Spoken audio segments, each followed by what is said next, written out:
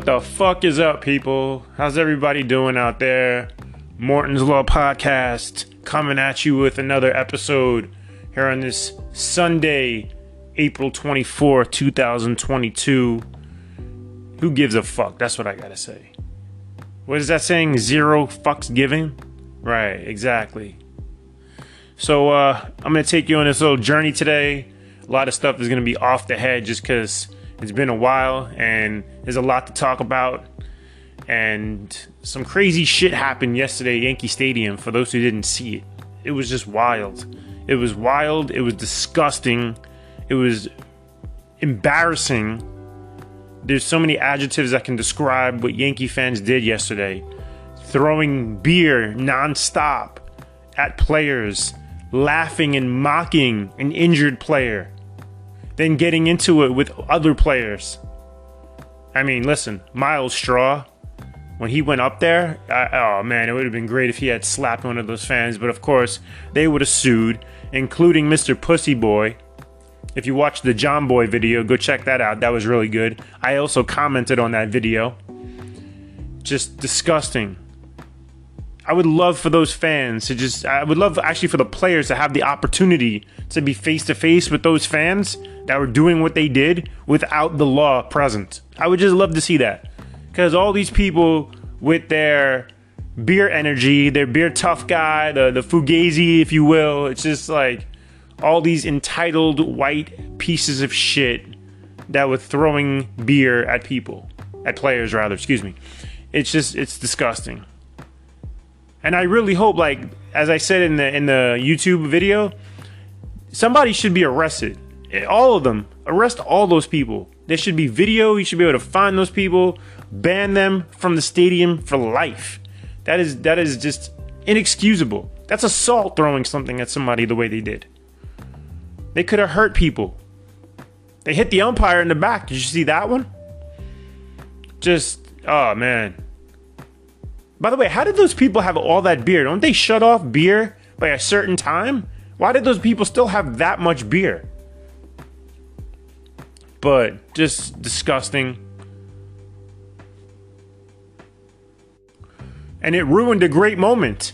Think about that. The Yankees won that game in the bottom of the ninth inning with a great walk-off double by Gleyber Torres.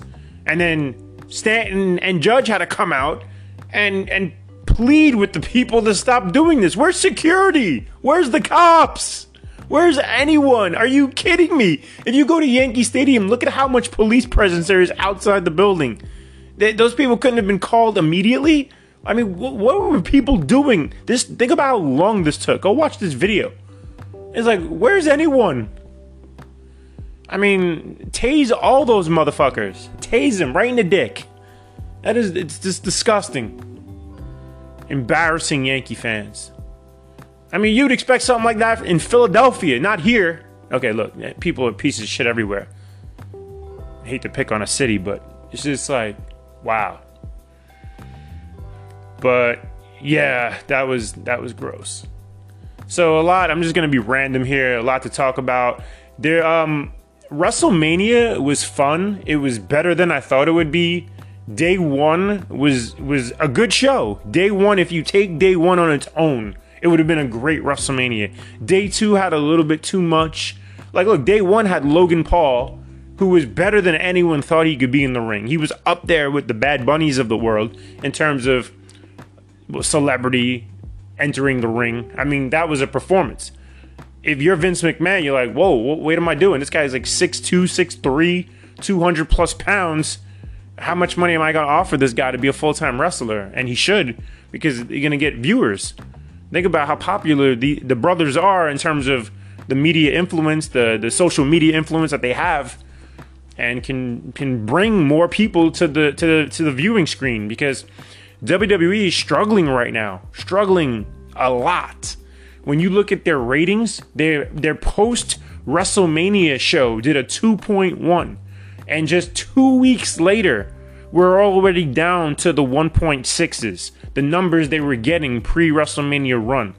And it's just going to get more and more alarming, where you're going to just one day, especially up against these NBA playoffs, which I'm going to talk about in a second too, there's going to be a time, I don't know if it's going to happen now, in this playoff run where the WWE Raw show gets under 1 million people. It's going to happen. Maybe next year. Now, I don't know about this year because it's still at 1.6. That's a lot to ask for in terms of a full 600,000 people just walking out. That's not happening. But that number's dwindling. And look, day 2 WrestleMania, the whole Vince McMahon debacle, the whole stunner. If you haven't seen that, go get a good laugh. I mean, Vince just collapses as he tries to take the knee to get the stunner in the wrong position. Then he just, I mean, that was bad. That was bad. I felt bad watching that.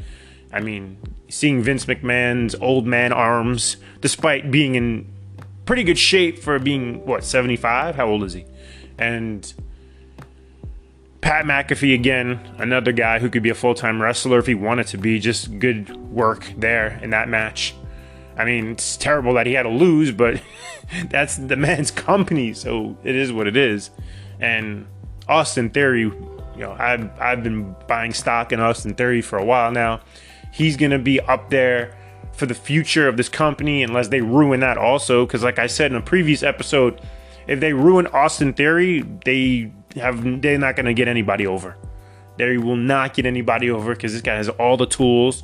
Obviously now Braun Breaker, whatever you want to call him, will be up eventually. He'll be the guy. I don't know how much longer Roman has before Hollywood comes calling and then Jason Momoa will be homeless. I don't know. But WWE is desperate for stars. Desperate. Really bad. And look, when you talk about stars and all the money, I don't know the full contract. I should have that information and I don't. How much money Cody got to go back. Because Tony Khan wouldn't give him that money, but Vince did. Now, I don't know if Cody took less money than what Tony was offering just to go back home, if you will. If you saw the promo and the whole Dusty influence and the belt, the word he shouldn't use, The Miz called him out on it. People thought, oh no, Cody's going to be in trouble.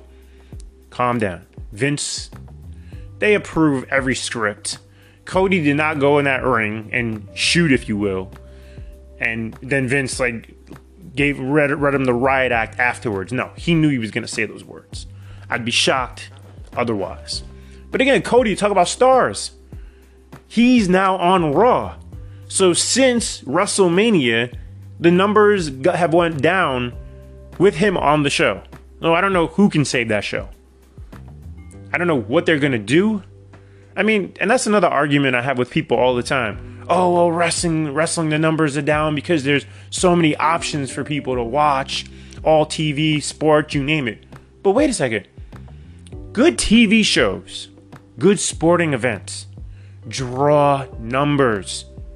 And that's what I've always said about wrestling. If you give the crowd, the audience, something compelling to see, there's a lot of wrestling fans still out there that have stopped watching. They want to see something good. They put on AEW. They give AEW. Listen, when you see that AEW number go over 1 million, 1,000,001-ish, those are those fans tuning in saying, hey, we're here. Now grab us. Keep us. But then they see something they don't like. And then they go away for a little bit. But then they come back again. So those people are there. I think there's even more people than that. I really do believe. Of course, you have this whole brand loyalty or company loyalty, I should say, with the WWE fans. I don't know how many of them watch Dynamite and Rampage, vice versa. How many AEW fans watch. I mean, it's just... But there's more wrestling fans out there. And you have to find them. You have to get them. Get them because they want to see good, compelling wrestling. You need storylines. Listen, you can't just put two guys out there, have a great match, and expect it to draw a big number. I've been saying this since, this podcast started. Ring of Honor would have been the best company in the world for the last 10 years. Because they put two guys in the ring and had great matches. But they didn't have, eventually a lot of those guys became stars in WWE, like CM Punk, Samoa Joe. The list goes on, but they weren't drawing that number for Ring of Honor. They couldn't do it on that small stage because they're not compelling storylines. And that's what you need also, is that storyline to grab the person, the wrestling fan that's still out there. Because, hey, you watch these NBA playoffs. I mean, look, I don't. I try. I watch as little as I can because I hate the game and the way it's played. But the Celtics and the Nets drew, 4 million for game 2, I believe, or game 3. I mean, the numbers are there. They're there. People are there. Sports fans are there. I hate the excuses. Oh, wrestling's down because of this or because stop. Give it up. It's just not compelling. There's not much to see. And AEW has the ups and downs too, even with the good wrestling that we're getting. I mean, look, they've been putting CM Punk out there in the opening match for how many weeks now? I mean, the show just goes downhill after that, though, in terms of the rating. But I'll say this. Wednesday night, we have a must-see match. A must-see match. Listen, they've had a lot of good matches recently. I'm not going to go down the list of all of them. But Wednesday night, we're getting Dax against Cash. One-on-one, two teammates going at it to qualify for the Owen Hart Memorial. And that is going to be the match to watch. I mean, it just reminded me back into the 80s where, if you remember, actually it was late 80s, I guess, where they had the Royal Rumble. And the first two participants was Axe and Smash. And they got to go at it and they brawled for, 60 or 90 seconds until the next person comes in. And that was fun. I mean, just to see two teammates go at it for a certain amount of time before they, without turning on each other. They're still going to be obviously teammates after this match. This is something important to them. And I saw Rampage with the preview of the match, and they talked about the significance of what Owen Hart meant to them and the business and his time in Japan. And wow, that's going to be fun. That's going to be a lot of fun. I just watched the Eddie Kingston, like the realest guy. He's the realest guy in the business. I mean, they're never going to put the title on him. He doesn't really need it, but he needs to be out there more because the fans can care about somebody like that. He and Daniel Garcia had a war. That was a great match. That was fun to watch because they worked the holds. They sold. I mean, look, Cole and Ishii did similar stuff. Don't get me wrong. I'm not going to say their match wasn't as good, but Garcia and Kingston gave you something to care about. It was just it was good stuff. I enjoyed watching that. And yeah, they got to find a way to keep that audience because they're really giving, listen, for the last couple Dynamites, they've been giving amazing cards. Some really top line matches. And the NBA playoffs is still in the way. But you got to get those fans to say, no, we don't need to see the NBA playoffs. I want to see Dynamite. I want to see what they're going to do next. It's a hard thing to do. It is. It's hard to bring those people back. I got a bone to pick with Taz. His commentary is just outrageous sometimes. And listen, if you want to say he's a good commentator, Taz is a really good commentator if English were his second language. I mean, it's just brutal. Do you hear this guy speak? I don't know what he's saying half the time. He uses words in the wrong context all the time. He sounds like a complete idiot. I don't know. And I don't think it's a gimmick. I think that's just who he is. I mean, does he make good analysis on certain parts of matches? Yeah, of course. I'm not denying that. But the rest of it is painful to listen to. It's so bad. And I mean, the comment that was made, now I don't know if he's being told to say this. Adam Cole, he goes 12-2 in his last 14 matches. He's on a roll. Wait a second. We were ignoring his 2 losses to the world champion? Why don't you put that over a little bit more by saying he came up short against the world champ, but now he's going to start from scratch. He's going to build himself back up. Say something about those losses at least. You can't ignore them. You can't be like, oh, he didn't just lose to the world champ twice. He did.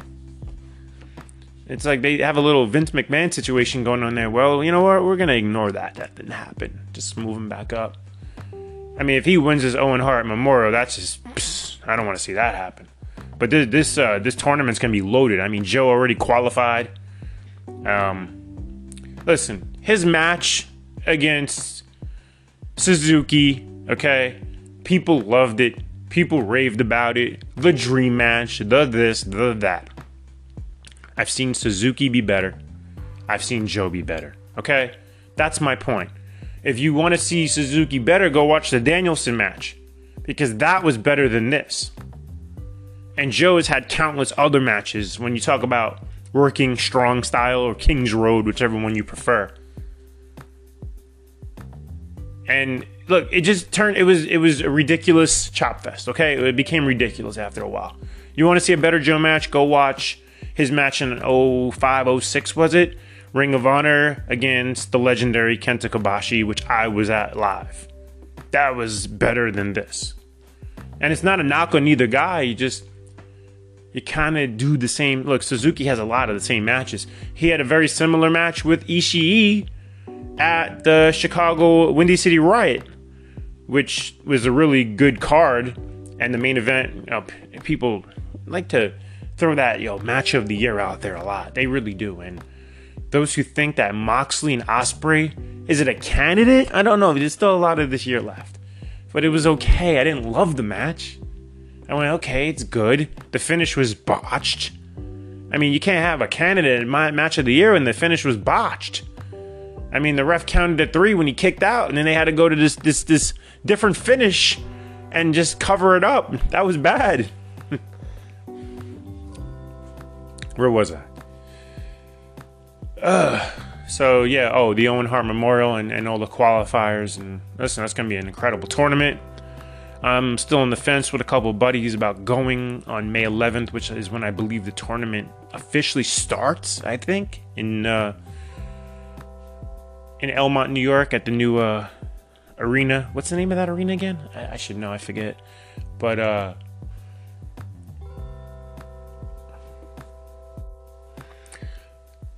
so the question is, what is AEW going to do in terms of the build towards Double or Nothing, which is now less than a month away? Double or Nothing? Does it look like they're going to go Punk and Page? Can they do that? Will they do that? It looks like they may, but I don't know how Omega's going to play into this. Well, I mean, obviously, the big announcement that came out last week that everyone was... Listen, I knew in advance, just from reading the internet, Uncle Dave throwing it out there, that we're getting this New Japan AEW Super Show, which they're going to try to do similar to what New Japan and Ring of Honor did. The big difference, however, is now there's going to be apparent crossover, because in the MSG show, the Ring of Honor guys only wrestled the Ring of Honor guys, New Japan, so on and so forth. But now we might get some dream matches, of course, as we just did. If you want to call I hate the term dream match. It's so overdone. It's overdone. Stop. Not everything's a dream match. Stop doing that. It's like Adam Cole and Ishii isn't a dream match. Was it good? Okay, it was decent. Not a dream match. But the build toward... Listen, I think Page's days as champ are numbered. I don't think he's getting out of Double or Nothing with the title. So they'll move on from there. This MJF Wardlow feud, I don't know. What do you think of it? Let me know on Twitter, Mortons_law. Leave me a message here on Anchor. Leave a review. Anything. Talk to me, people. I think it's good, but it's not great. Like, I know the payoff is going to come, but the question is, are they going to beat MJF in this feud? Because if you beat MJF, well, then how does he come back from that now again? Because the rumor was he was going to get Page, and now they've gone away from that. And it looks like Page is going to lose the title before MJF even gets there. I'm curious how they do that. There's a lot of tough decisions, as I said in the previous episode. Nothing's easy when you have all this talent. It's so loaded, this roster. But I think they're going to have to screw Wardlow just to keep MJF strong. I don't know how they're going to screw him, but they have to. You can't beat MJF again. I don't know, because of course he's coming off the Punk loss. And, yeah, so you know what? That wraps up this little segment here on a little bit of sports, wrestling / whatever. I'm going to come back and focus on the NBA, some other things that may pop in my head, some stuff about my life, and anything else no one gives a shit about. Morton's Law coming back after this. Welcome back to Morton's Law Podcast. This is crazy. I'm over here watching this video on YouTube News that Bernie Sanders and AOC were here on Staten Island at the Amazon warehouse in terms of defending the workers who, of course, are going to vote for a union. that Amazon is flipping out about. It was just interesting to see that AOC was here. Bernie's classic. If you think of Bernie Sanders, every time I just visualize and hear Larry David doing the impersonation on Saturday Night Live and how brilliant that sketch and every sketch that Larry David is in. Just fun stuff. But yeah, a lot of I just read I read a great story today that apparently somehow a cat is going to be named the mayor. Actually, it happened earlier today, Sunday, as I speak to you. At 4 o'clock, I don't know how long, the cat is going to be mayor of a town in Michigan. A cat, yes. I mean, I don't know. Maybe we could bring the cat to New York City. Perhaps he could clean up crime better than our current mayor is. All right, he's trying, I know, but still. Not many people are happy with Mr. Celebrity himself, Eric Adams. That's another story. Oh my goodness. So let's talk NBA before I drag on any further here. The big story was last night, the Nets and the Celtics. Kevin Durant, all-time great player. What? I mean, I don't know where you would put him. Is he a top 10? Is he a top 20? Wherever you want to put Kevin Durant. I don't know. Maybe he doesn't crack the top 20. After last night, I don't know if he cracks the top 30 because that was one of the worst performances I've ever seen from an all-time great player in a situation where they rise to the top. That's where the great player comes with the adversity. Listen, Celtics defense, I'm not saying anything bad about it. It's good. But if you are a basketball fan and you know anything about basketball, good offense has always beaten good defense. It's a fact. It's just known. Look, good team defense can hold down an entire offense, yes. But when you have that star player, they always find a way to make that tough shot because it's a shot-making league. The problem Saturday night is that Kevin Durant didn't shoot the shot. 11 field goal attempts in 40 plus minutes of action. He was asked about it after the game, and he said he wanted to just distribute the ball more to get better looks. The problem was, if you watch closely, he had opportunities. Jeff Van Gundy pointed out during the broadcast, when you beat the first, because I know Celtics had one guy on him, and they had what you call a wall. They had people there to bump into him, to make him forced to pass the ball. But there are multiple circumstances throughout that game where he dribbled way too much, over-dribbled, and then passed when he could have just pulled up in the lane for a little jumper, which is a major issue in this league. Guys, all right, so here's what everybody does. They get the pick and roll. They drive the lane, right? They drive the lane, and then they kick to the corner. When is people going to realize? It goes back to baseball with the shift. When you can drop a bunt down, right? Or you can hit the ball the other way to maybe take people out of a shift. Another argument that I have all the time. That they're going to ban the shift next year, which is a joke. And Major League Hitters. It's a Major League Hitters. Let's go. Come on. Mike and a Mad Dog on a fan. WFAN Sports Radio 66. I mean, come on. How do you not beat a shift? Drop the bunt down. What was it? Last week, I think it was. Anthony Rizzo. I'm ADDing here. I'm sorry. I know I'm all over the map. Anthony Rizzo dropped down a bunt. And it was one of the best bunts you'll ever see. Just because that's what people should do more often. It's a hit. You're on base. Your on base percentage just went up. It can start a rally. Do it more. Make the shift change. But they don't do it. And the same thing with the NBA. When the guy drives the lane, instead of going to the rim and getting your shot blocked, as is often the case now because we don't have that many rim attackers as we did in the 80s, 90s, and early 2000s. Guys don't jump to the rim to try to dunk the ball anymore. That's just, you don't see it. And I don't think there are great shot blockers in this league, but very few players attack the rim with the ferociousness of a Vince Carter. I'm not even going to go to MJ and Kobe because those, legendary players. I mean, Vince is a great player, but he's not legendary like those guys. But there's other examples of guys of yesteryear who were just skywalkers. It doesn't happen anymore. Guys are afraid to get their shot blocked. You block my shot the first time, I'm going to dunk on you the next time. I mean, think about the opportunity you have when you try to dunk the basketball. 1, you could score the field goal. 2, you could get fouled. I mean, there's just so many chances that you have. And who cares if he blocks a shot? Go back at it. Next time he might foul you. Next time you might dunk it and get the foul. There's a lot of stupidity in the league. So when you drive the lane, stop and shoot the ball. There's that little space between the foul line and the dotted circle for the charge block call, or guys can shoot that little 7-8 footer in the lane. It doesn't have to be a Derrick Rose push shot. Just stop and shoot a regular shot. I watched Zach LaVine do it today.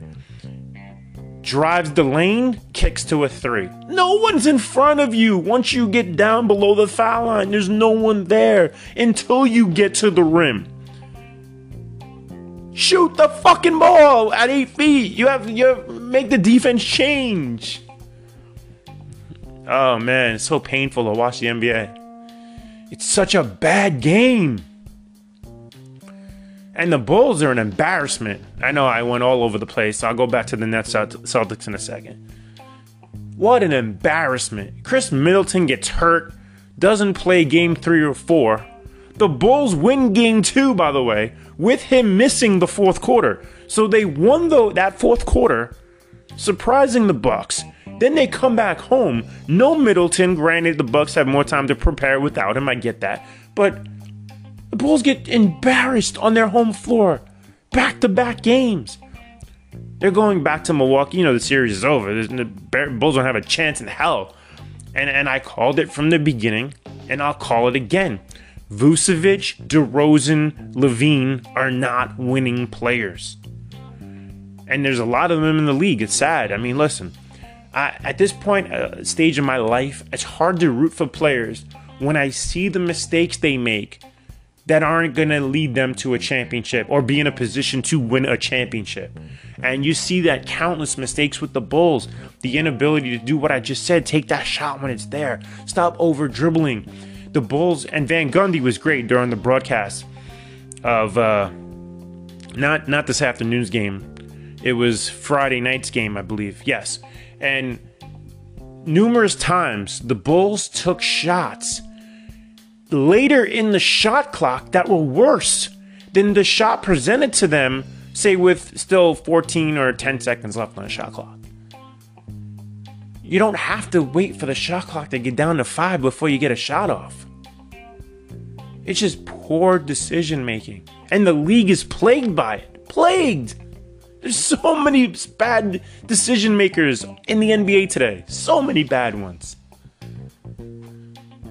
It's tough to watch. And listen, DeRozan again, listen. He had his 41 in game 2, okay? I'm not going to take that away from him. Although he did shoot 1 for 8 in the fourth. Go look that up. Had a really bad fourth quarter until he made that clinching layup. Yes. Did he win the game at the end? He did. Fine. But the DeMar DeRozan that was in Toronto, that when he left and was replaced by Kawhi Leonard, they won a championship. DeRozan went to die in San Antonio because not even Popovich wanted to deal with that anymore. So he left. Then comes to Chicago, has this resurgence at the age of, 31, 32 now? Still not an old man by any stretch, but, on the downside, you could argue, depends on how great of shape you keep yourself in. Incredible season. Listen, I love his game from the standpoint of he takes the 2-point shot. He shows players you can be an upper echelon scorer in this league by shooting just mid-range jump shots. He said that in the win after game 2. I hope they're watching. Because all these threes that people take and can't make at the percentages of a Steph Curry or a Klay Thompson and some of the other upper echelon shooters in this league. You should not be shooting the 3 ball. I don't care if you can make it 2 out of 10 times or 3 out of 10 times or the percentages and the analytics and all this nerd bullshit. Say, oh, well, it's going to be better than the 2. No, it's not. It's not. They make this line, 3 is better than 2. Well, guess what? 2 is better than 0. And when I got a guy out there shooting a 3 that's going to clank most of these shots. Like, another example, Giannis. Giannis is a great player, 2-time MVP.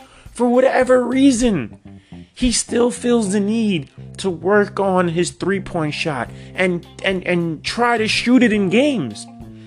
As of earlier today, during that Bulls game, he missed a 3, and they announced that he was 1 for 11 in the series. 1 for 11. Think about what he could do with those other 11 possessions and the damage he can cause on the interior just driving to the basket. 11 possessions waste. Okay, 10 possessions because he made 1 shot. He made 1 3. That's just terrible decision making. I don't need you out there shooting that shot when you make it at a 28% clip or whatever number he's out on the season. That's bad. But that's the league.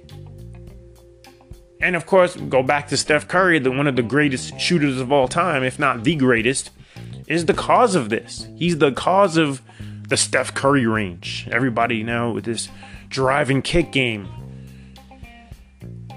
But I can't watch it. I turned it off. I turned the Bulls game off. I can't stomach the poor defensive rotation.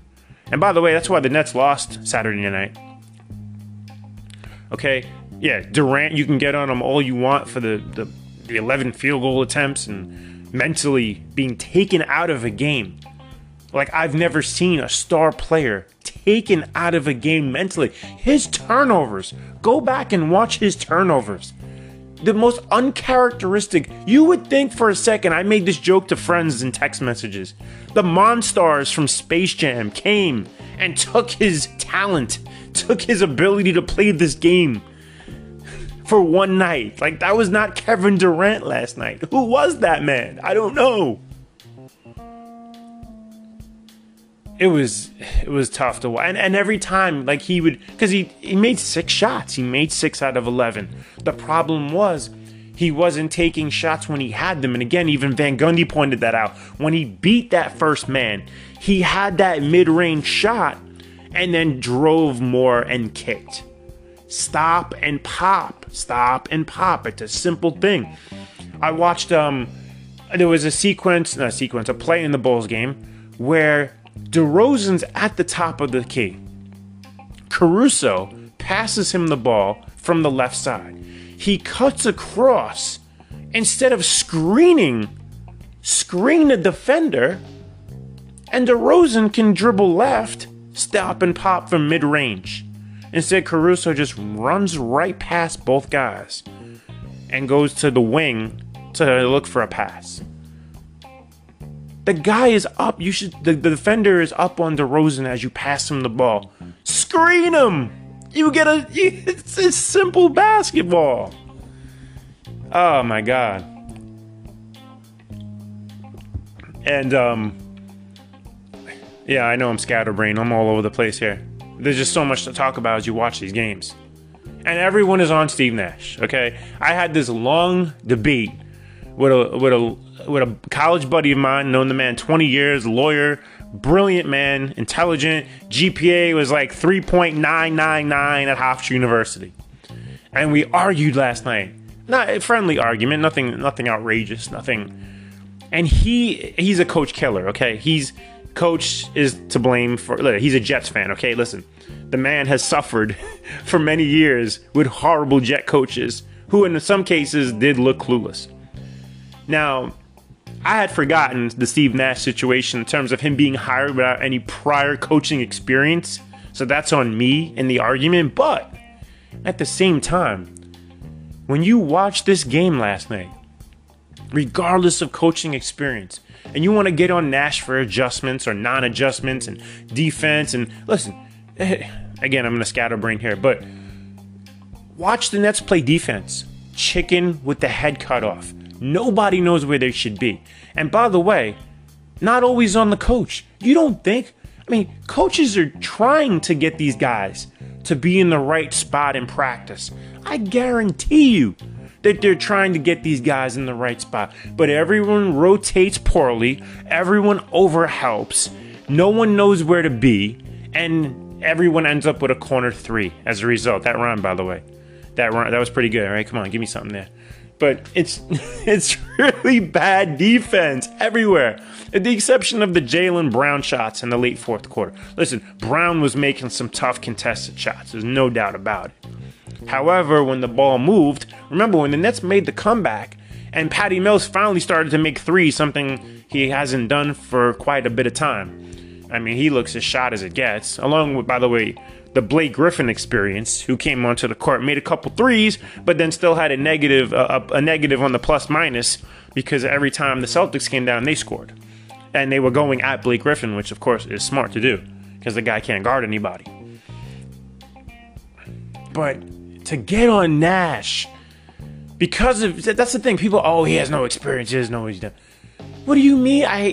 Listen, I coach youth basketball. I don't coach at the moment, but I'll defend coaches to a degree because I hate when people don't hold players accountable. And that's a problem because when you watch last night and you see Durant passing up on shot opportunities, not squaring up on the defense, there's multiple situations last night where he could have faked right and gone left to go away from the wall and get a baseline jumper. I'm just watching this from the perspective of, as a player too, I didn't play college ball, this other stuff. You want to call me a playground legend? Some people will say I am, people who've seen me play. And there's little things you can do with the ball to get the defense to go away from you. By faking one way, jab stepping, the legendary Jordan jab step, the Kobe, I kill Melo all the time, but Melo's a great jab step guy, okay? You gotta make the defense move. And Durant seemed like mentally, he forgot how to attack a defense. I was like, what are you doing? What are you doing? Like, I want somebody on the bench slap the man in the face, wake him up. What the fuck are you doing? Do you forget who you are? Like, he's 7 feet tall. Square up, jab step, get the defender to move, and just pull up and shoot the fucking ball. Who's blocking Kevin Durant's shot? Who? Are they going to get in his face? Yeah, I don't care. I want to believe Kevin Durant is going to make contested shots. Now, you want to point to game 2 and say he was 7 for 24. Maybe he forced the issue there and missed. He's still Kevin Durant. I want him to take those shots. I want to believe he's going to make contested shots over a period of time. And if he doesn't, well, then you're going to go home. And that goes back to the Steve Nash argument. How many coaches are winning last night's game when you have Kyrie Irving and Kevin Durant combined to shoot 12 of 28? 12 of 28, which isn't a bad percentage. I'm not even going on the percentages. They took 28 shots combined. That's the problem. And then when you factor in the horrid defense, I mean, the Nets shot 50% last night. The offense essentially wasn't the bigger problem. The defense and the lack of rotation. And oh man, that was tough to watch. That was one of the few games where I watched from start to finish, and it made my head spin, just from all the bad defensive plays and inability to pass, and the NBA is atrocious. If you like this game and you love the way they play, yeah, I feel for you, man. It's a bad game. And the rest of the playoffs, if I can for a second, I saw that the Warriors just lost. In spite of Klay Thompson having, 30-plus points, 7 for 11 from downtown. Klay's back. And it seems like the rest of the team, though, they're not as strong as they used to be, especially defensively. Now, again, you could say it's an aberration. They lost one game in the series. They're still up 3-1. They're going to go home and close out game 5. Yes. Joker had 37 today. He's a monster. But think the Warriors are as strong as they once were. Now, if Clay is Clay, of course he's dangerous. But I think they're more beatable now than they ever have been. Because I don't think Draymond Green is where he once was. I don't know if he'll ever get back to that point. And the Phoenix Suns, alright, I got a story for you. Talk about a fucking idiot. This is a story of my life, okay? So I had no knowledge of the Booker injury. I'm checking the scores, and I had made... Listen, I'm a recovering gambling degenerate piece of shit, okay? But I have the FanDuel, and I had some money on FanDuel's account, courtesy my fantasy winnings. And I had... there was a game last week where the Mets were home, and they played the Giants. It was Scherzer against... Was it Logan Webb?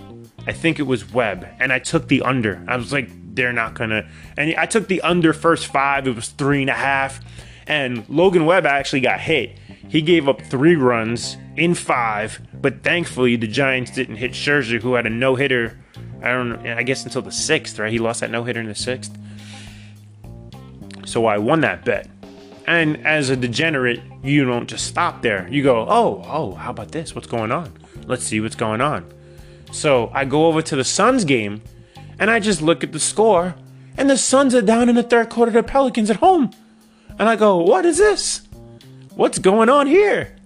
You don't think I would go to Twitter and see what's going on in the game, or maybe, just anything?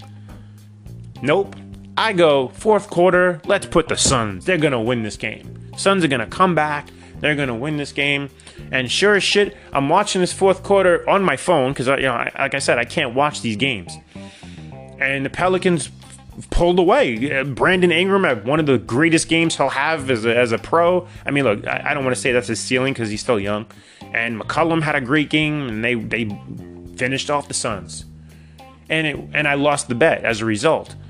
And it wasn't that night. It wasn't the night after. It was like 2 days later where I'm hearing them name all the injuries in the playoffs, and they go Middleton, and who else am I forgetting? I don't know. And then they said Booker. And I went, what, Booker? Hurt? When did Booker get hurt? I pull up a recap, and I start reading Devin Booker, ankle injury, late third quarter, didn't return. I wanted to fucking punch myself in the face. I'm like, how did I not do that research before placing a bet? Some people are laughing hysterically right now. I know some of my degenerate friends are like, that happened? Why? How did you not know? I guess that's my fault for not watching the game, right? Yeah, the Suns are going to come back in the 4th. So, yeah, that sucked. And then I tried to double down after the loss, and I took the Dodgers at home in a money line situation. And, of course, they lost. I'm just like, are you kidding me? The Dodgers are like 11-3, and they of course lost the game I bet them on. So I was like, that's why you're a degenerate piece of shit loser, and that's why you shouldn't gamble. See, lesson learned. I took a minor loss. I can live with that minor loss, but it was a cleansing, so I feel better now. I don't need to do it again. So the Suns ended up winning a big surprise, Game 3 in New Orleans without Booker. Chris Paul, listen, the ageless one, just continues to have this season where he found the fountain of youth. I mean, the numbers he's putting up right now at his age is just mind-blowing. It's like right next to LeBron in terms of just, wow, he's like 35, 36, and he's still at this level. And they play Game 4 later on tonight, I believe. So the Suns are trying to get a commanding 3-1 lead. Listen, New Orleans is dangerous. Ingram, like I said, they need McCollum to have a good performance. McCollum can be iffy with his field goal percentage sometimes. So the Sixers had a commanding lead and were going to sweep until the Raptors decided to show up for Game 4, and then James Harden had his one really bad shooting performance. I think he had a mediocre shooting performance in Game 2 and they survived, or was it Game 1? But regardless, Harden's going to have that game. The question is, how many of those does he have? Because the Sixers can escape perhaps one as long as Embiid is being as dominant as he has been because he's that good. But does Harden ruin a series with some of his poor shot selection? Which Because you know James Harden, if he's missing, he's still shooting the ball, okay? He doesn't care if he keeps missing. He has those games sometimes. And he'll shoot you right out of a playoff series. Although you would hope now he's growing up, he's maturing, he's going to realize that that guy on the block is going to win the game. So get him the ball, James Harden, and they'll go home. And they won't go home early, rather. So, I mean, listen, the next series are going to be incredible. I don't know the exact matchups. I don't know who's going to play who. Miami had a really tough loss in Game 3 because they were up. After being down, they were up and took control of the game. And then Trae Young in Atlanta went off late fourth quarter and won that game. And that was a tough loss for them because they had that game wrapped up. And they're playing right now, actually. I do not know the score, but they're playing in Miami. Listen, with all the turmoil, with the whole Butler and Spoelstra and that blow up there, they got to win this series. They can't. I mean, if Atlanta comes back and wins this series, that's just bad. So, but I think Miami will overcome whatever Trae Young has to offer because he's another inconsistent shooter. I mean, he's your classic poor man's Curry because he has more, 7 for 24s than he has the 14 for 24s. And out west, Utah Jazz, by the way, let's talk about this for a second. They were about to go down 3-1. And they were down 99-95. By the way, here's what's interesting about this is that was right. The Doncic was the other injury that they mentioned. So Doncic doesn't play game 1 or 2. And they won. They split, right? They split at home. And then they went to Utah. I mean, that was an incredible game, though. So Utah's down, and then they get a key basket. Mitchell drives, gets a layup, and then they get the ball back, and they get the timeout, and they have a great out-of-bounds play. Quinn Snyder, one of the better guys who draws up plays out of timeouts. They get an alley-oop to Gobert, and then they win that game. And Doncic played. So that was a great performance for them to win with Doncic on the court. So that gives them hope. Because, I mean, look, I've always said this. Utah could be a contender if they had somebody better than Mike Conley. Conley shot. And they don't have much other help. I mean, look, Bogdanovic is inconsistent. O'Neal is just a defender. Gobert, sometimes not. He's not really a go-to scorer anyway. And then the rest of that team, Clarkson is hot and cold, more cold than hot oftentimes because he's just that guy who just jacks up shots. So flip a coin with him. So that other playoff series is intriguing also. Minnesota and Memphis. I think Cat finally showed up. Cat had a huge game. I think Cat went for 33 and 15, some crazy numbers. And Minnesota tied that series 2-2 after that game 3 being like one of the more ridiculous playoff games you'll ever see. Minnesota was up 23 or 25 points late third quarter. And Memphis went on one of the greatest playoff runs of all time, if not the greatest playoff run of all time. I think they outscored them something like 40-10 to end the game. Just mind-blowing. Like an incredible, just meltdown by Minnesota, which, by the way, and I was wrong, I said that game would bury them mentally. So for Karl Anthony Towns to take that team and put them on his back, because he is the veteran there with young guys like Edwards and Russell. So, I mean, that was a huge performance for Cat last night. And that's a fun series, too. But, I mean, listen, ultimately, the Suns and the Warriors, I think, will come out. And they will play in the West Finals. It's hard to really say anybody else. I don't believe anybody else. And the East is so wide open. I mean, there's just so much talent now in the East that didn't exist prior to a lot of these moves being made. And all the Celtic fans, listen, hey, if Tatum is going to step up and be that guy, I mean, he still has his moments where he takes bad shots, and a lot of Celtic fans get on him for that. He likes to force the 3 too much. He shoots that 3 way too much. And when Jaylen Brown can be the closer he was in Game 3 Saturday night, well, the Celtics are hard to beat because you get a lot of those glue guys. I mean, like Al Horford, who basically won game 2 with his offensive rebounding. I mean, there's a stat that people don't realize in that game. The Nets shot 54% in game 2 in Boston and lost. Shot 54%. Go check the box score. The Celtics had 15 offensive rebounds. They had 10 more field goal attempts. That's how they won that game. Al Horford, a guy who's the mediocre rebounder at best for the majority of his career, now at the age of 35 or 36, I'm not sure what he is now becoming a better rebounder. And that's because a lot of these guys say they don't know how to rebound. That's the problem. The league is flooded with guys that don't box out. Everybody jumps. No one boxes out. Go watch. Like, why is no one boxing out? What the fuck? Bad technique, everything. And I think guys who even try to box out don't know how to do it the right way. And at the end of the day, when people talk about coaching, I assure you, the guys who are in the league now who played 20, 30 years ago, not all of them played, but a lot of these ex-players who are now coaches are trying to teach these players how to play the game the right way. They didn't forget how to play the game.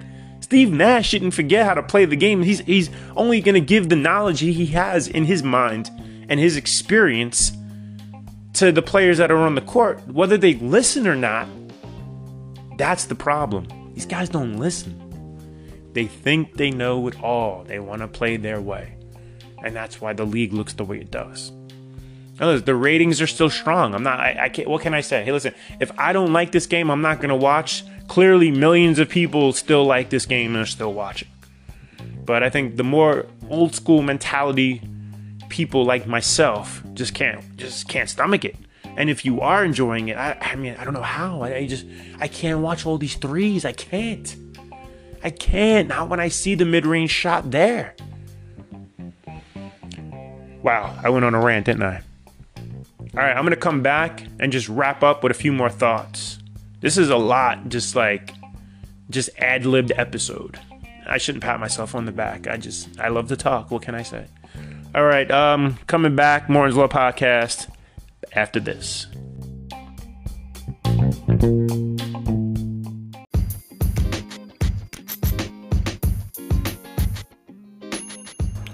Tune in every Monday night at 10 p.m. for the Absolute Truth Show on Blog Talk Radio.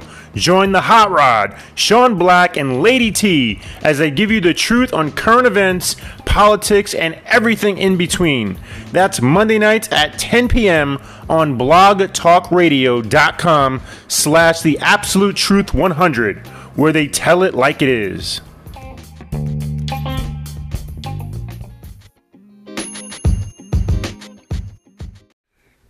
Welcome back to Morton's Law Podcast. I'm going to wrap it up here in a few minutes. Like I said, it's been, almost a month since I've done an episode, and sad news came out recently. It was I was shocked by it because I don't think he's that old of a man, but Gilbert Gottfried passed away, and just brilliant if you know of his comedy and the stuff he's done, and just has so many great, memorable moments in comedy.